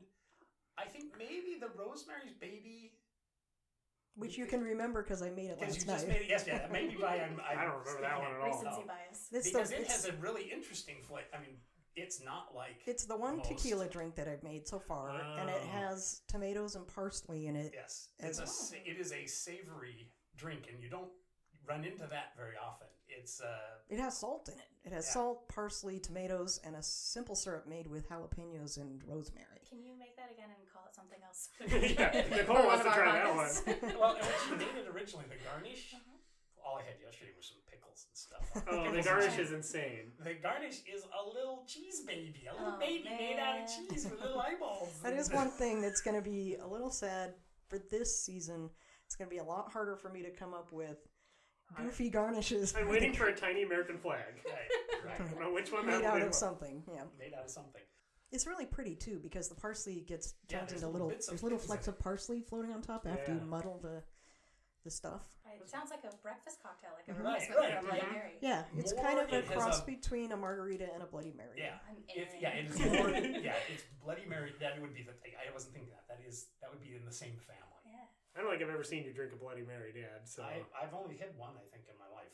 really, Yeah. Is good. that same one that I had? I've only had one, and it was the last time we What were is in up with you guys? Las They're Vegas. tasty. Had Yeah, you had yeah, one before no, that? that was it. Oh, Because I've okay. never had one. I don't And like never tomato had- juice, so See, I like tomato juice. Yeah, well me too. enough. And I'd never had one. I was like, you know what? This is my opportunity. I'm gonna. You should, Dad. Any day's your opportunity. But I was like, oh, well, why not? It's not something I've like. Oh, I've had this crying desire.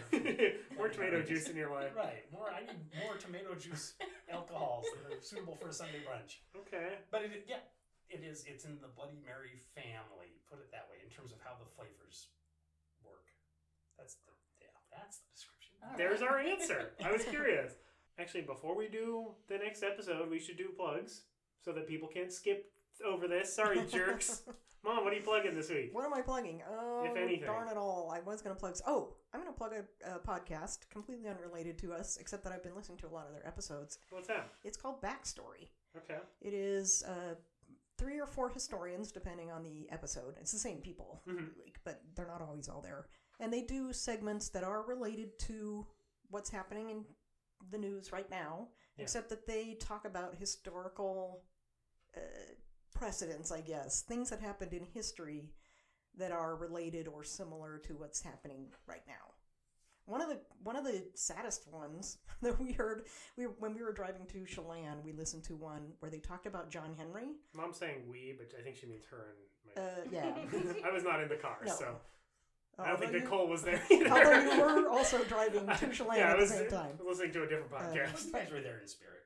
No, it was me and your dad and Bella and Maggie were in the car. Yeah. And we listened to this episode, and they talked about John Henry, and you learn the origin of that song, and it was very sad. It was an extremely sad story about... John Henry was a real person. He was a real person. He was not tall. He was like 5'1" or something. He was a very small man. He was a prisoner. He was in prison. They were using prison labor to do a type of mining that would basically kill you. And then they had buried like 200 bodies outside the prison of these people they had used for mining purposes. And the reason it would kill you wasn't it? It was the danger. It was the shards. Right? No, it was the shards of metal that would go into your lungs. You would eventually what die. What were they mining? Oh, it was they were not mining. Sorry, railroad tunnels. Building railroad tunnels. Okay. And what he did, or that where they're driving spikes. Yeah. Which is never clear. You always see like pictures and it's like someone whacking on a railroad track. Yeah. But what they were doing is drilling the holes that you stick the dynamite in to blow up, to create rubble that you then empty out to build the tunnel. Yeah. That was his. That must have been it was an episode about incarceration, I believe. All the segments were about that. Mm-hmm. Okay. And they'd ended up with the story about what's the name of that circular prison? Oh, shoot. The Panopticon. Panopticon, yeah. I learned about that in law school. Was which they just closed one not that long ago, and apparently it was horrifying. I didn't know they were still in operation. That is horrible. Panopticon is it's a lot of stuff, but in the prison system, it is a prison where you are visible to all other people at all times. It's basically a big circular room with cells on the outside and a guard in the center, so that you never have any privacy. It's not good. Both. You have neither privacy from the guards nor privacy from every other inmate because everybody has a clear view into everybody's cell. Right. Yeah. Anyway, I highly recommend that podcast. Okay. It was very cool. It's kind of a mix. I don't know if the Memory Palace, which is history. I think they're the same network as well. Kind of a bit of Memory Palace with an NPR flavor, and at least for one part of it, and then they do different segments that are kind of like a whole different. Save it for your plugs, pal. Nicole, what are you plugging this week?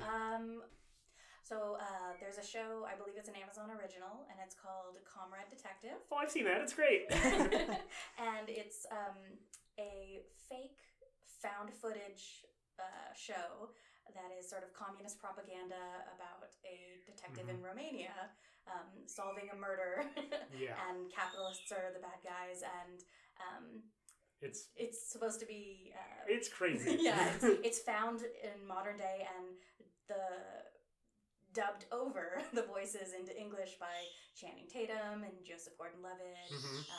The police chief is Nick Offerman's voice, and it's very funny so far. So. To make this show, they filmed the entire season in the Ukraine with Ukrainian actors set in the 70s, I think? 80s, because it's Jordache jeans and Reagan as president and things so like it's that. So it's a very goofy parody, but done with so Very much well. so much care, too much care. Yeah. So check it out. I'm going to plug Third Act Saviors, of course, my other podcast I do with my friends Daniel and Mike, who've been guests on this show. As of this recording, our most recent episode released was Life, where we had a guest on, Caroline Riley, their co-host on the Sidekicks podcast, who was very funny. We just recorded the episode where we watched The Great Wall, starring Matt Damon, which was stinky and not a good movie. Well, I talked a little bit in that episode about how we were trying to do all the 4 whitewashed movies, although we'll probably not do Doctor Strange, since I think all of us kind of like that movie. But I imagine Ghost in the Shell is in our future at some point. And because we brought him up a couple times, I love following Ira Madison on Twitter. He's very funny. So follow him at Ira. I forget where he's currently writing. He was an MTV entertainment arts writer, and now he writes for another outlet. But if you want to see a gay black man's feelings about Confederate or The Beguiled or a bunch of stuff we talked about, he's a very funny writer, and he's very active on Twitter with news about nerdy stuff I like. Those are my plugs. All right. What are we watching next time? So, for our next episode, we're going to watch a movie. It's actually the first American movie that Bela Lugosi was in. It's called Silent Command. It's about a spy trying to destroy the Panama Canal. And for our second movie, we're going to watch a movie called The East, which is about a woman who works for a private intelligence agency who is made to infiltrate a group of people who campaign against big businesses.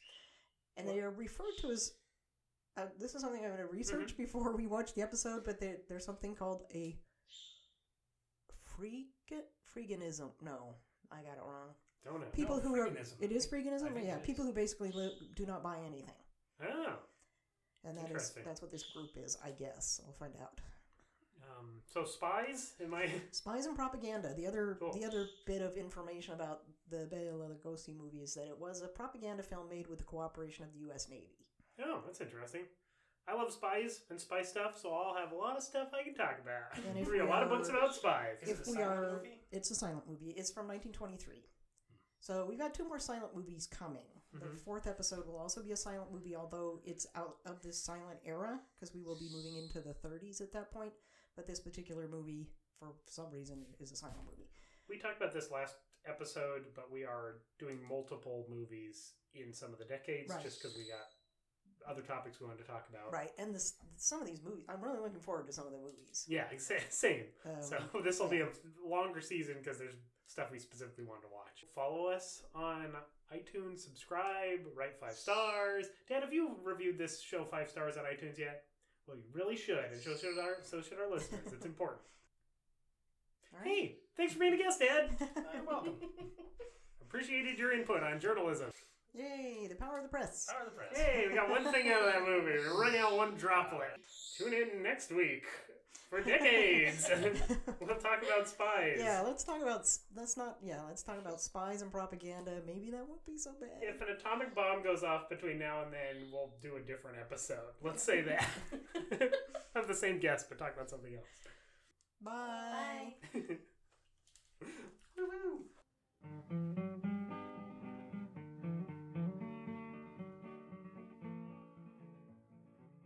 Shoot, I forgot. You should have told the story. So I was prepared with all kinds of remarks about investigative reporting and the difficulty of doing that with the current economics of newspapers, but But I wanted the one story. What's so- the story? We'll edit this back in. Yeah. Is it the earlier in copy editor episode. room? Yes, the copy editor table. So Lance had said, "Oh, I don't know what I can contribute." And as soon as that movie started, like right close to the beginning of Spotlight. Spotlight, they're sitting at a table, and he turns to our daughter, Maggie, and he says, do you know what kind of table that is? That's a copy editor's table. You know why it's that shape? It's that shape because of, for whatever reason, I don't know. So did she look down from her phone, or was that was interesting? So early in the movie, they have it's a staff meeting. Yeah. And they're in a big conference room, and they're all sitting around an oddly shaped, horseshoe-shaped table. Before computers, it was a copy editor table. Mm-hmm. And it's horseshoe-shaped because you have whoever the editor is in charge of the copy editors. He sits in the slot in the center of the horseshoe with all the copy editors arranged around him. And he's the one that handles handing out stories for them to proofread, edit, write headlines for.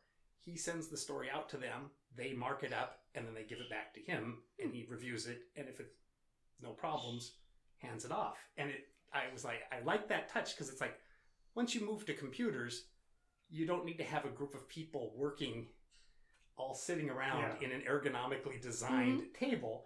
But of course, if you're a big old institution like the Boston Globe, of course, you still got that big old desk, and it's going to be sitting in a big old conference room, so you don't just throw it away. Yeah. It's like, oh, so you use it for staff meetings, because why not? Because you got a big room and there's a big table. Yeah. And it reminded me of a journalism professor I had that had talked about working in the Chicago newspaper, daily there, and he was a copy editor. And he said it was one of the frustrations because he was brand new to the job. And the guy would throw a piece of paper at you at a story. It was on, typed on a sheet of paper, throw it to you. You carefully went through, you found all the mistakes, all the typos, all the grammatical errors, you fix them all, and you throw it back, and as a new copy editor, he said the guy he used a grease pencil, a big green grease pencil, because he wouldn't write, if he saw an error that you missed something, he said he just put a green mark roughly in the vicinity of close to the paragraph where the problem was, and he wouldn't say anything, he'd just spin it back to you across the table. And he talked about sweating bullets as you looked and said, well, somewhere in these 3 or 4 paragraphs, I didn't catch something, but what is it? I gotta find it. And you think you find it, you send it back, and be like, put another mark on it, and throw it back again. Anyway, it was like, oh, copy editor table. Yeah. Is that the kind of editor you were? No, I just totally rewrote their stuff. I just scratch it off. Just like in the movie, Power of the Press, where the guy has his weather report, and he takes and says, oh, good, yep, this is perfect, and then just cross everything but one line. the 4 words. That's the way I did it. Awesome. That's the way it's supposed to work.